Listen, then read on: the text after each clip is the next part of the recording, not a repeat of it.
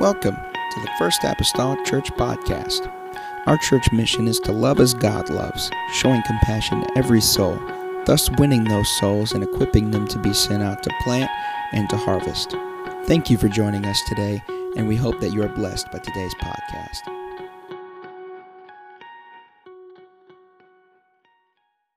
Path leading to the statue of David, the series of unfinished sculptures that lined the corridor on the way to the sculpture of David. And so along the way on each side there are these unfinished sculptures that are lining the path to the sculpture of David. They're almost like petrified, trapped, if you will, prisoners still yet in the material that they would be carved from. Their forms are a little bit identifiable. There are pictures of them. You can Google it later and see it for yourself. But there are pictures and forms that are identifiable in them. You might see a sculpted out, noticeable hand on one, or perhaps the torso of a body of another, or on some there's just anything that's recognizable. The only thing that's there is maybe a sculpted out protruding leg or a particular part of a head that you would be able to recognize that has some form of semblance to it. And so the statues were there originally intended there to adorn the tomb of Pope Julius II. But they are unfinished. They're unfinished. None of them are to completion, but they all have just parts and portions that are identifiable as being complete. And it's almost as these sculptures, as many have tried to describe it, that they are trying to break free and become what they were intended to be. I mean, you see an arm that's manifested there, and it's almost like there's just more that's wanting to come forth, but not quite arrived at that place yet. So just trying to break free to become what they were intended to be, but they're stuck in that stone. They're stuck in that material. They are unfinished. Michelangelo called them captives. If you look it up on Google, that's what you'll want to search for. They are the captives of the way that he described them. And they are captives precisely because they did not receive enough chiseling from the master in order to become what he had intended for them to be. And so I find a little bit of a spiritual parallel in our own lives. And here's scripture for those that are nervous. We'll kind of soothe you down here a little bit. Luke 4 and verse 18, Jesus, when he had went to the synagogue and they handed him the book, he read from a passage of Isaiah, and he would conclude saying that today this is fulfilled in your ears. And this is part of the passage. He said, "The Spirit of the Lord is upon me, because he hath anointed me to preach the gospel to the poor. He hath sent me to heal the brokenhearted, to preach deliverance to the captives, and recovering of sight to the blind, to set at liberty them that are bruised." This was largely, we could even say, this was largely his first sermon that he ever preached. And he stated that his mission, with no uncertain terms, his mission was to set the captives free. Now, I think for most part, when people think about captives being set free, that they are thinking along the lines of judicial terms, of taking someone that is actually and literally imprisoned and setting them free from the bonds or from their imprisonment. And no doubt there is probably a certain amount of that statement that gives merit to that type of thinking. But also, whenever we think about setting captives free, we're thinking about this great salvation that we have received to help us get a spiritual freedom.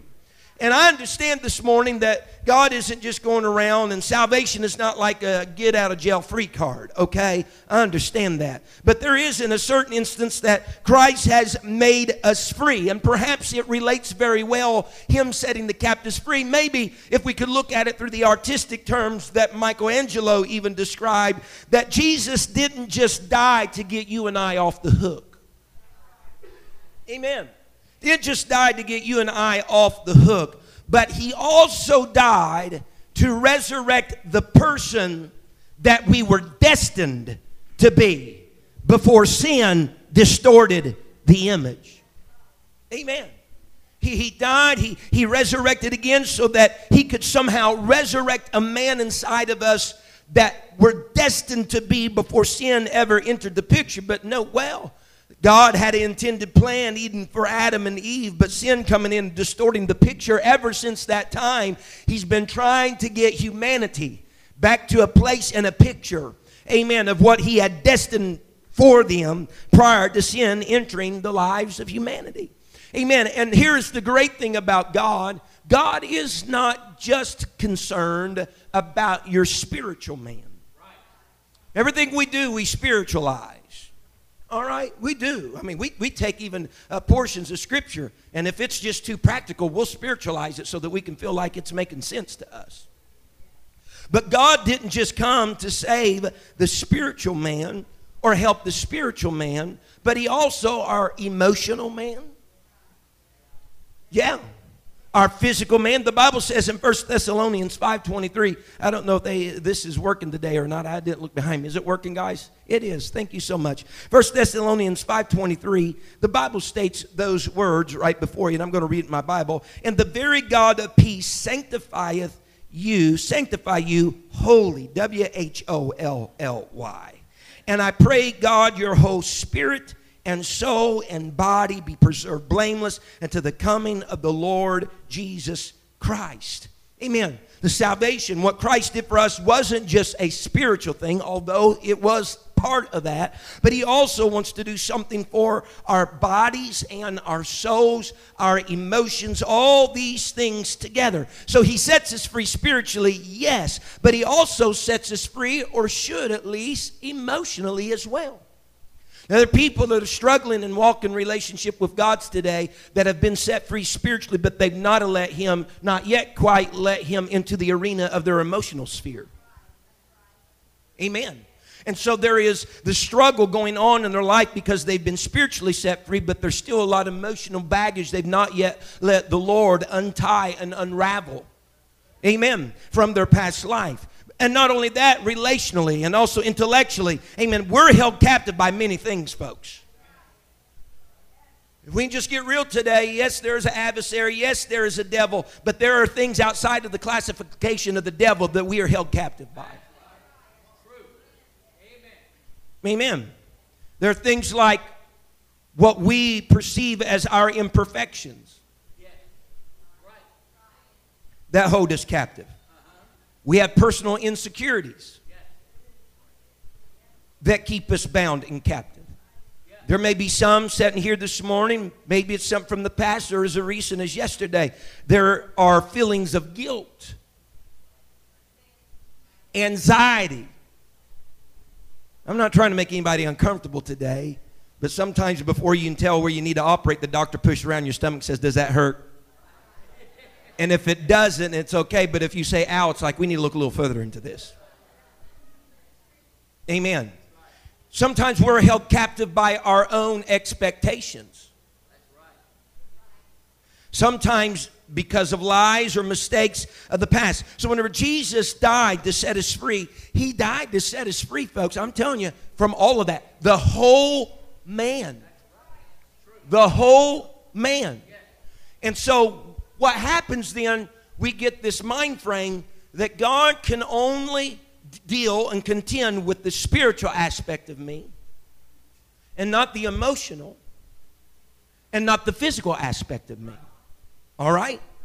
And you know right away that if you have some difficulties and problems that require a professional mental help, you need to seek that out. Or professional physical help, you need to seek that out. But in the process of doing all that, don't just nix God totally out of the picture, because he's pretty good at some of those things too. Amen. Someone say amen. And so he died to set us free from all of these. Because he don't just come to set us free from who we were, but he also sets us free to become who we were meant to be. He sets us free so that we can become who we were meant to be. And so salvation, when we consider salvation, being baptized in Jesus' name, repenting, being filled with the Holy Ghost, that is not the end goal. All right? Now someone's saying, you just topsy-turvy everything you preach around. No, that is not the end goal. That's a real good starting point, but that's a horrible ending point.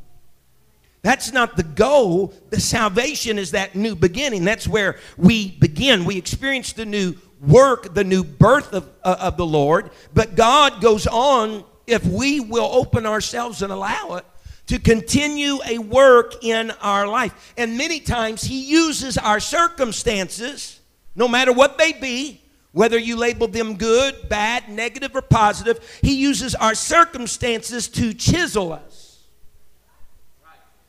into His image and after His likeness. And by doing so, He is setting us free from ourselves. Someone say amen. See, because here's the thing. We may call ourselves Christian and still be held captive by many things. Amen. And what usually happens, it's kind of like Michelangelo's captives. Because we are Christian and we are still held captive by several different things, what the result of all this usually comes about, why this all happened, rather I should say, is because we aborted the master's chiseling before He was finished. Amen. We aborted the master's chiseling before He was finished. We decided, here it goes. We decided that the curriculum that God had for us, His school of hard knocks, maybe was a little more intensive than what we really wanted. A little more invasive or intrusive than what we really cared for. Because the lessons that God teaches in His school are not always what we expect. Oh, yes. I've come along in years enough to understand that people call God's hand whenever He reacts or acts like they think He shouldn't react or act. To the degree that if they are not founded in who He is and the character that He has, they will many times just totally disengage from God because He did what I thought He wouldn't do. Or He acted or responded or allowed something into my life that I thought He would never respond. It's kind of the proverbial like book, I think it is, that Charles Swindoll, or it was either one of those other guys, whenever God doesn't make sense. Amen. But what happens is God many times puts us through circumstances and through experiences, and in doing so, He's developing His character in us. His character in us. And so whenever it's kind of opposite to what we think God would do, and God might be trying to get His character in us. That doesn't harmonize with humanity. His character doesn't many times harmonize with humanity. And so what that brings us to then today, a subject of matter, is a gentleman in the Scripture by the name of David, whose life was an open book to God, and as we read through the Scriptures, many times also an open book to you and I as well. When we read through the Psalms, David many times is sharing his thoughts, his feelings, where he's presently at in his life. He's not trying to embellish it by no means. It's just brass tacks. This is what I'm feeling, God. Why are the wicked, successful? And it seems like the godly are not. He's just expressing and sharing some real feelings unto the Lord. But of this man in Acts 13:21, the Bible states these words, kind of a look back. And afterward, Acts 13:21, and afterward they desired a king, and God gave unto them Saul, the son of Kish, with Cush in the Old Testament, a man of the tribe of Benjamin by the space of 40 years. And when he had removed him, he raised him up unto them, David to be their king, to whom also he gave testimony and said, I have found David the son of Jesse, a man after mine own heart, which shall fulfill all my will. Now, interestingly, before we are introduced to David, before we can even be introduced to David, we must be introduced to Saul. Got to be introduced to Saul, the first king of Israel. Because David shows us the success of how to respond, how to do it. And Saul shows us how it shouldn't be done. Amen.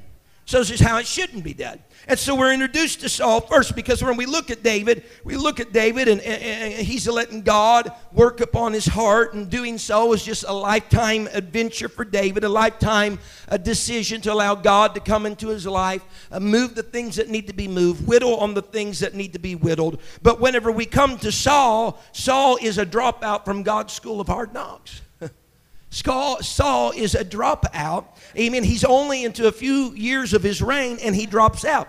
We read the Old Testament passages that Saul's son Jonathan had attacked a Philistine garrison in Gibeah. The Philistines' armies have gathered around to the number of about 30,000 chariots and 6,000 horsemen. And the Bible said they were people as the sea in multitude to fight. The Bible says at this time Israel had no blacksmiths to make weapons. Only the Philistines had them. And so only Saul and Jonathan had a sword and a spear. Amen. And all of the rest of Israel are fighting with farm tools. All right. The Israelites are scattered in fear until Saul is left with only about 600 men. The prophet Samuel hasn't shown up yet at Gilgal, as he said he would, to offer a sacrifice. And that's when Saul offered up his own sacrifice, because he was impatient over the man of God not showing up. And this is what the scripture reads in 1 Samuel 13:13. And Samuel said to Saul, "Thou hast done foolishly. Thou hast not kept the commandment of the Lord thy God, which he commanded thee. For now would the Lord have established thy kingdom upon Israel forever. But now thy kingdom shall not continue. The Lord has sought him a man after his own heart, and the Lord hath commanded him to be captain over his people, because thou hast not kept that which the Lord commanded thee." In other words, he's looking for a man after his own heart. With David, God is sitting on the throne of David's heart. But with Saul, Saul is sitting on the throne of his own heart. Amen.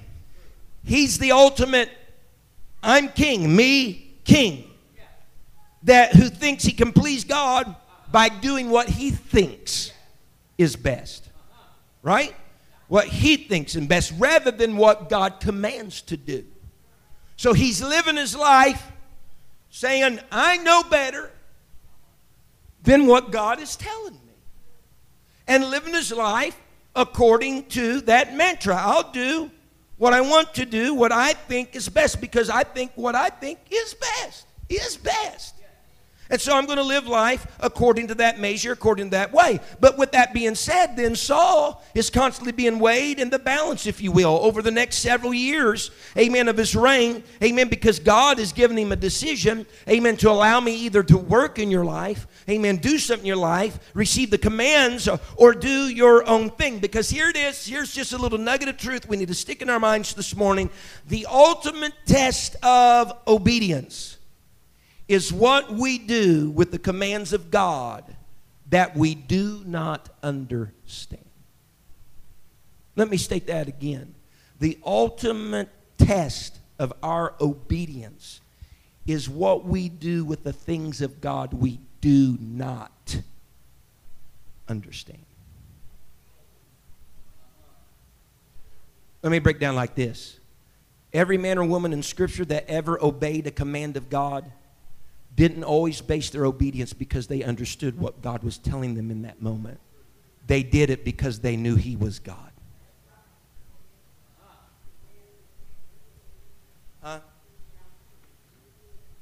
Noah in a desert place, building the monstrosity of an ark.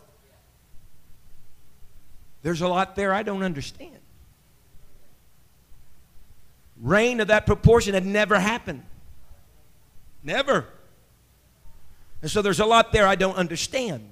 But his obedience was, I'm doing this, although I don't understand it, because it's God that's saying it. See, some people, they leverage or they mark up, I was obedient to God. But if you look back over your life, and the only time you was ever obedient to God is when you understood what God was doing.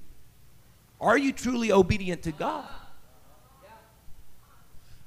Let me reshape it. Can you obey God when you don't understand God? Oh, the school of hard knocks just came to order, didn't it? And so that, though, was a crisis point for Saul. God says, do this. Totally, and we'll get to it, you just totally annihilate all of the Amalekites. All right? And for the other measure, when you go to make sacrifice, you wait until Samuel gets there.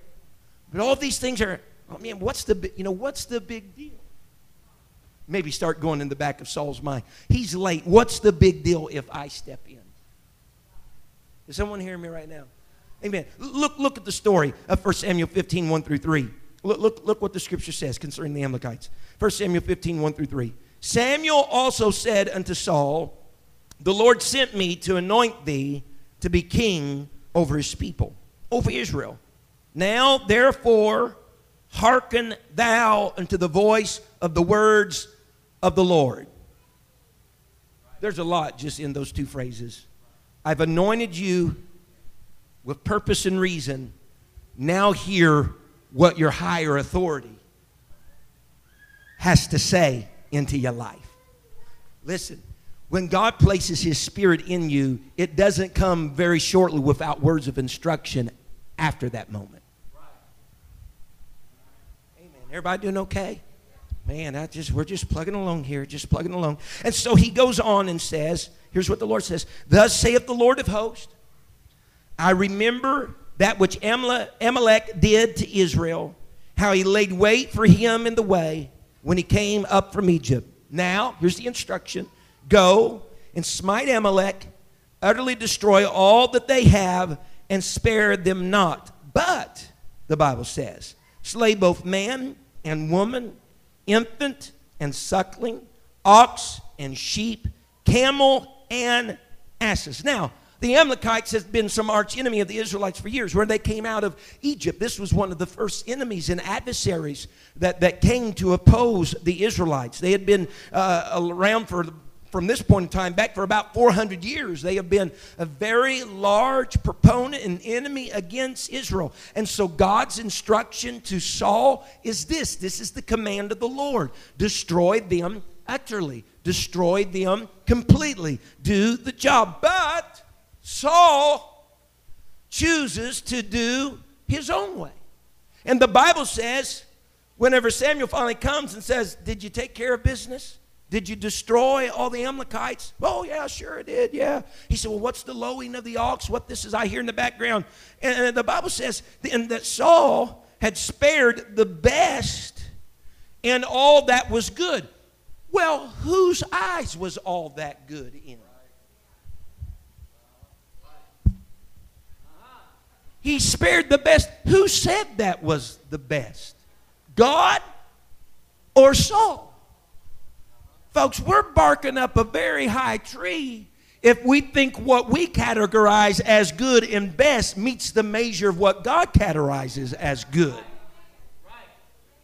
Isaiah taught me that his ways are higher than my ways, and his thoughts are higher than my thoughts. And so he said, well, yeah, we took care, but that which was best, that which is good, we spared all of that. Now, here is the cardinal truth. Amen. We might have said it 1,000 times throughout the apostolic faith, but I think it's good to say yet again this morning, partial obedience is still disobedience. Let me rewind. Partial obedience is still disobedience. And the Bible says the response of 1 Samuel 15, 22, and Samuel said, hath the Lord as great delight in burnt offerings and sacrifices as in obeying the voice of the Lord? Behold, to obey is better than sacrifice, and to hearken than the fat of rams. For rebellion is as the sin of witchcraft, and stubbornness is as iniquity and idolatry. Because thou hast rejected the word of the Lord, he hath also rejected thee from being king. He said, you reject the word of the Lord, and let me put it in the measures that we started with today. You rejected the work of the Lord, and so I can't finish my work in you. Huh? At this point in time, we might got the protrusion and the semblance of a leg here. Okay, back to the captives. He said, but since you reject the work of the Lord, then you have tied my hands from finishing the work in your life. And so, in certain means, We have on daily basis, we come in here sometimes, and I use this word very gingerly and to no disrespect, we come in here with people that are handicapped because they have a good leg, but they've not yet got their arm. Is someone hearing me? Or they got a good hand, but they're deficient in having their head. If I can say it like this, sometimes we have good feet, we have good direction, but we don't have a head for any vision.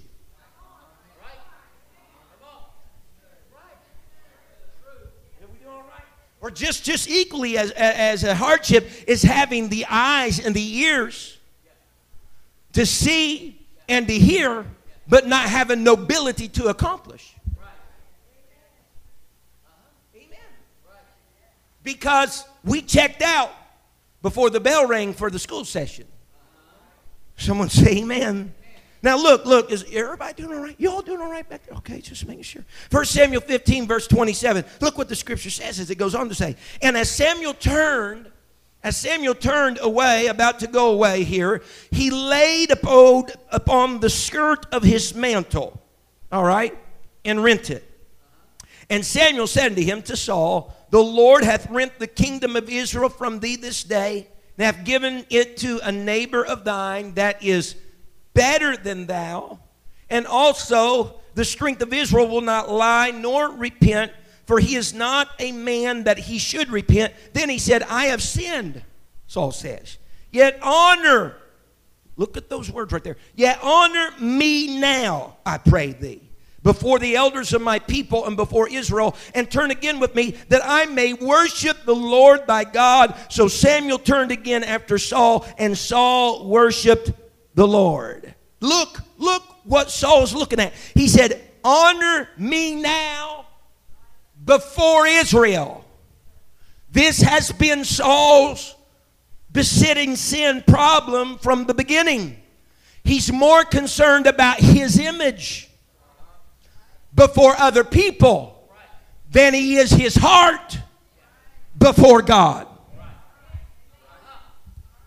Let me tell you, there is liberation within that this morning. There are so many Christians that are living as captives because of how they appear before other people.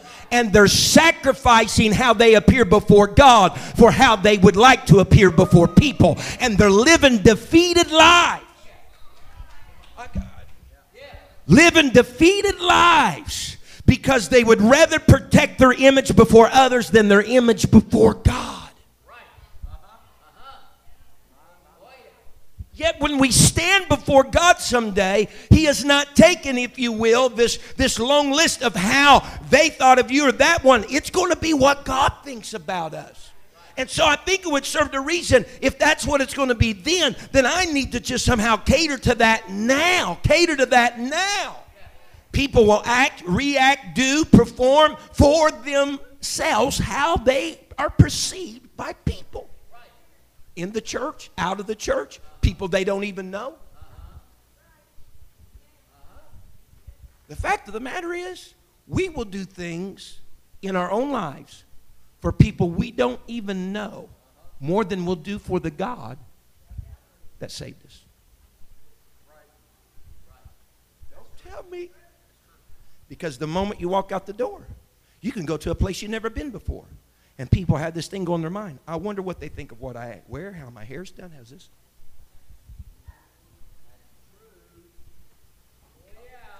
Well, does it hurt? Does it hurt? Where does it hurt? Does that hurt? Okay, God help us. So at the midpoint of Saul's reign here already, he's just rejected God's chiseling in his life. And so God, in turn, we see it as rejecting Saul, but he just really withdrew from Saul because Saul's tied God's hands by not wanting him to work in his life. And so God leaves Saul a captive unto himself. A captive to his own insecurities, to his own rebellions, to his own fears. And so Saul spends, look at this, he spends about the next 20 years of his life, and he's resenting the lost opportunity that he had. And as as a result of that, then, follow with me, then he is also resenting that David took advantage of the very same opportunity. You know what happens to unhappy people? They don't like anybody else to be happy. That if they failed in the episode, they can't stand to see if someone else succeeded. Why? Because that points out how they reacted to it themselves. I hope I'm not speaking around the old mulberry bush. I hope I'm relaying well enough and articulating well enough what I'm talking about here. In other words, Saul, 20 years, he said, man, I regret that I didn't, maybe do things differently. But I can't stand it that David did what I should have done. And you know what that really paints? Just another picture where Saul was captive. Huh? Because the success of another in what he should have been successful in, now he's held captive by what someone else is doing in their life. Saul, get it right back here. Get it right back here. Someone hear me today? In other words, are we going to live our lives? Okay, I was unsuccessful then. That person is successful. That makes me really mad, resentful, and regretful. And so I'm just going to stay right here and pout. So there's just no hope. I just might as well keep in this line of direction that I'm going. And we paint our box of hopelessness. That, here comes the big wordage, this is just who I am. Huh? You don't have to be that way. But you got to have the hands of the master come back in your life. And allow him to pick up his tools and instrumentation of whatever he chooses. And whatever you perceive as good or bad, and allow him to start doing some chiseling again. Because he can bring something out of that has no form, no outlook. He can bring some form, definition out of that you thought was never even there, if you allow him just to pick up his tools again and re-enter into your life. Here's the thing. It's not that no work has been done in some of our lives. It's just that the work isn't complete yet. Here's the fact of the matter. I don't think among us there are any Michelangelo's Davids, but we're all just captives in process.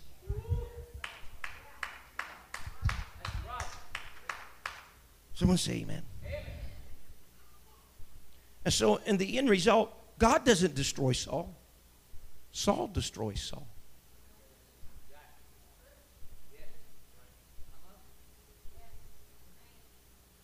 Now, you thought when the chiseling process was going, man, God's taking me down. He don't love me. He don't care for me. He da-da-da-da-da-da. But in reality, by refusing that, we have given ourselves over to a greater destruction, and that's self-destruction. In AD 1464, members of an influential Italian guild contracted with a sculptor named Agostino di Duccio to create a sculpture of David for the Cathedral of Santa Maria dei Fiori. A massive block of marble was provided from a quarry in northern Tuscany, and the work began. However, Agostino only got as far as beginning to shape the legs, feet, and torso before abandoning the project. The block of marble remained essentially neglected for more than 35 years. All the while, it was exposed to the elements outside of the cathedral. In AD 1500, an inventory of the cathedral property described the piece as a certain figure of marble called David, badly blocked out. It seemed that David was destined to join the ranks of unfinished captive statues forever.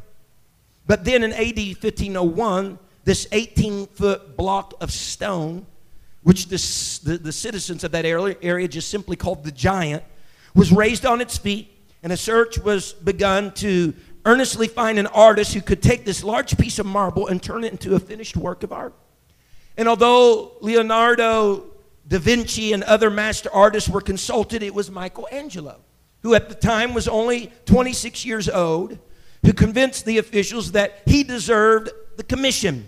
And so on August the 16th of 1501, Michelangelo was given the official contract to undertake this challenge challenging new task, and he began carving the statue just a few weeks later. His first task, it is documented, that on September the 9th of 1501, he knocked off a certain knot that previous sculptors had seen as a fatal flaw in the marble, the original material. But Michelangelo saw how the defect could be removed to allow the beauty of the underneath marble to show through, if only a master artist applied his tools of hammer and chisel. And so Michelangelo worked on this massive biblical hero for more than 2 years, chiseling, as it would seem, this worthless stone that society seen it into a considerable greatest statue ever sculpted by human hands. Because Michelangelo saw something that others did not. He called it the image of the heart. This is something that many people commonly say concerning him. All he had to do was remove the excess stone so David could escape. He didn't see what it was. He saw what it could be, a masterpiece. And this morning, that is how God sees us. He just removes what is unnecessary. Amen? He just removes what is unnecessary to expose what is really there. That's the reason why I said whenever salvation happens, God is trying to, the resurrection from death, he's trying to restore us back to what humanity was before sin came in and marred the picture. He's just trying to remove the excess, if you will, the excess. Amen. And if you were go this morning, whenever I start talking about the captives that lined the side of that colonnade on the way to David's Michelangelo, they're few and far between. Some people never even heard of the captives. But by and large, most people have heard of David's Michelangelo. Because that just goes to show that we wrap our minds around finished works more than unfinished works. And what's talked about and what's undergirded and what's showcased are finished works. The Bible says in Ephesians 2 and verse 10, for we, speaking of us concerning our God, for we are his workmanship, created in Christ Jesus, unto good works, which God hath before ordained that we should walk in them. Remember I said earlier, we had to be introduced to Saul before we could be introduced to David. They were different in many ways. Almost in every area of comparison, there was difference between Saul and between David. Amen. But as a matter of fact, if you'd start to look at him, you'd think, man, Saul has the upper hand here. He's heads and shoulders above everybody. And when you start to look at him, maybe he has some advantages in some of these comparisons.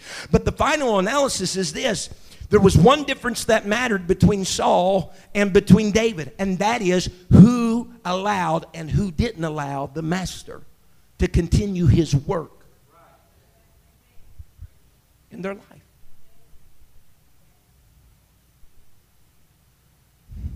I am convinced that over the history of being raised in the church, that many of those that have fallen along the sidelines, backslid and so on and so forth, it's not that they were hopeless cases, but they are just works that left prematurely. I am convinced there are several, and I could probably name some, that if they were still here today, they would be very much like other people I could name and see at work in the kingdom of God. The only difference, concretely, that there was, is one allowed the master to work and one didn't allow. Now, by their own human evaluation, they could probably come up with a greater list. Well, this is why, or that is why, because we're not only our worst critics, sometimes we're our biggest fans. So it goes both directions sometimes. You either think a whole lot about yourself or you think less than yourself and what you should. But with that being said, the ultimate thing, you could have given probably Michelangelo any piece of marble in any type of condition. He could have came forth with some type of image that would have still been revered as spectacular, because it wasn't so much in the material as much as it was in the master. And so walk in here this morning with the raw material that you have in your life. Walk in here this morning with whatever past and whatever baggage we might call it, oftentimes call it. Walk in with whatever that may be. It is not. left up to what you bring that matters in how you will be. It's not what you bring. It's not what you bring that's going to determine what you're going to be. It's what the master can do with the raw material of your life. And the thing is, your material isn't like my material. But that doesn't make me or you any greater or lesser as a result of that. It's how we subject ourselves to the hands of the master.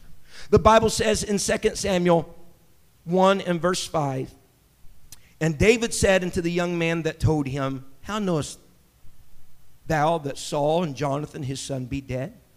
The young man that told him said, as I happened by chance upon Mount Gilboa, behold, Saul leaned upon his spear, and lo, the chariots and horsemen followed hard after him.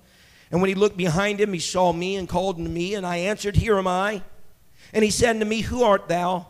And I answered him, I am an Amalekite. He said unto me, stand.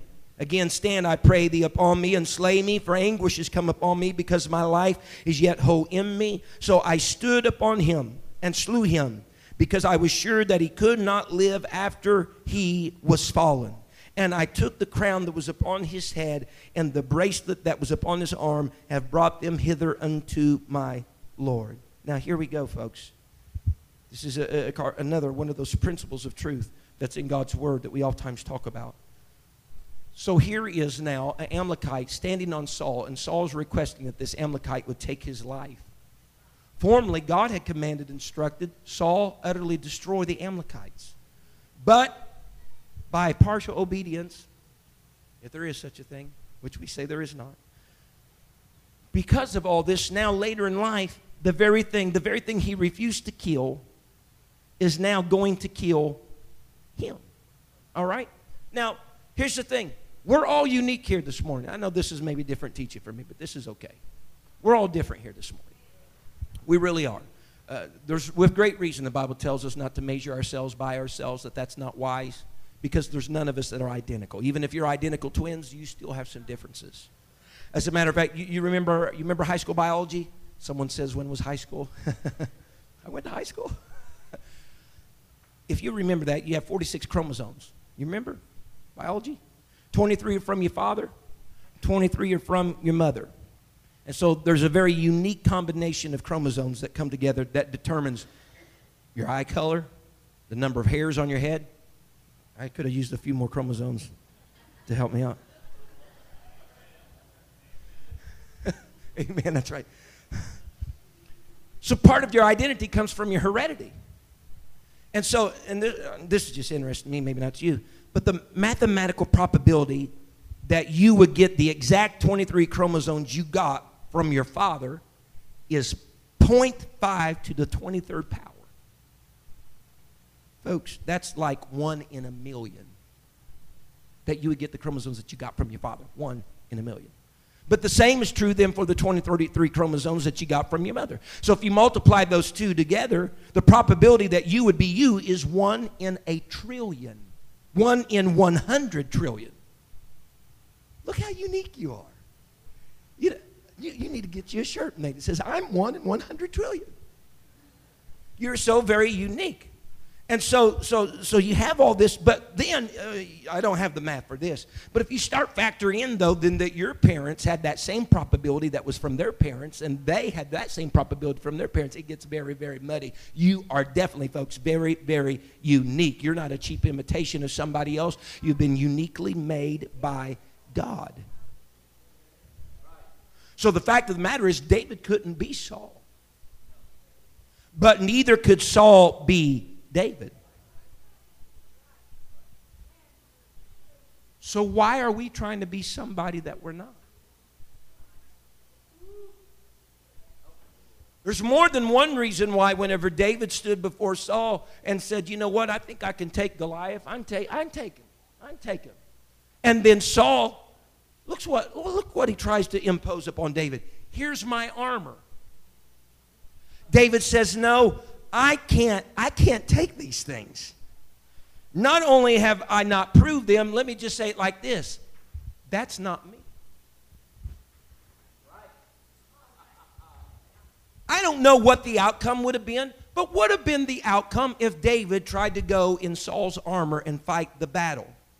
My estimation is this: he would not have been successful because he wouldn't be true to himself. Is this all right? I think some of our frustrations in church life is that we're trying to fight some of our own personal battles the way that someone else has fought them.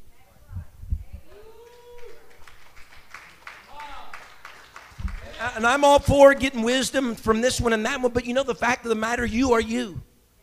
And I am me.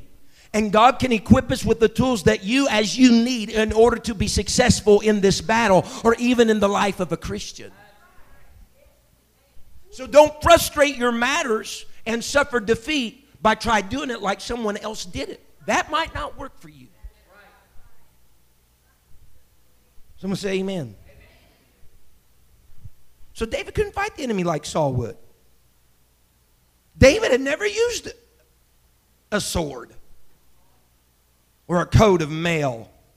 Matter of fact, he probably put himself in greater danger if he went out to Goliath and those type of things. What he was accustomed to was a slingshot, shepherd's bag, and a staff. And you know what's great about that? He knew that's what he was accustomed to. We need to learn ourselves. Amen.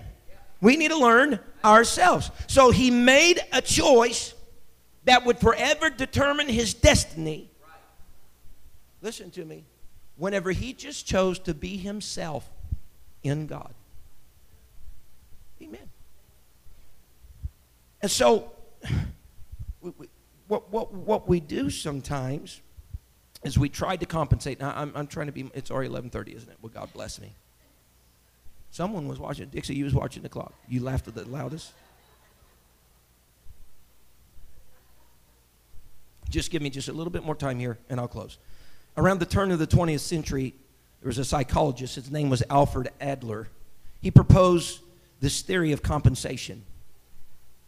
He believed that perceived disadvantages often proved to be disguised advantages because they force us to develop attitudes and abilities that would otherwise gone undiscovered. Meaning that it's only as we compensate for those disadvantages that our greatest gifts are truly revealed. With that being said, 70% of the art students that Adler studied had optical anomalies. But he observed that some of history's greatest composers, such as Mozart, Beethoven, among them, had degenerative traces in their ears. So what he cited was this, is that through all these different vocations, those who leveraged their weaknesses by discovering new strengths were very successful. He concluded and perceived that perceived disadvantages such as birth defects, physical ailments, poverty, can be springboards to success. In other words, success is not achieved in spite of those perceived disadvantages, but because of them. And so there's a lot of credibility that's been given to this. In one study of small business owners, for example, 35% of them who were identified as dyslexic grew to become small business owners. Now, I know none of us would want our children, and if your child has suffered that, I understand, but none would just wish upon your child, boy, I hope you're dyslexic someday, because of what the frustration that's going to yield to them in learning and adapting and so on and so forth. But through them having dyslexia, these children, because of that academic handicap, that comes with all of that disadvantage forced them, this group that became entrepreneurs, it forced them to cultivate different skill sets that they would not have otherwise done had it not been for the disability. Some of them became more proficient orally through oral communication because of reading being so difficult to them. And so they compensated for what was a weakness, and it brought a great, great strength in their life. See, what I'm saying is some things that we count as an advantage in our life, that we perceive even as some of our greatest advantages in our life, really might not be our greatest advantages. Our greatest advantages that some of us have in our life might be hidden in some of our greatest disadvantages. Because if we'll learn to leverage on them, Let me say it like this. Some people's past, they can only look at with eyes of negativity. Difficulty, would rather just suppress the memory of it all. But in reality, that has brought you to be who you are right now. Amen. Amen. And so while we're trying to scrub our past has made us who we are right now. And here's the thing. Who and what you went through and where you are right now is no surprise to God.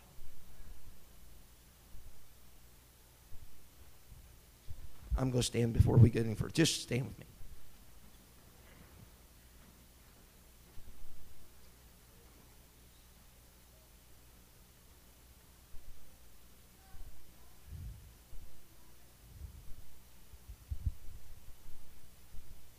Paul has a thorn in the flesh.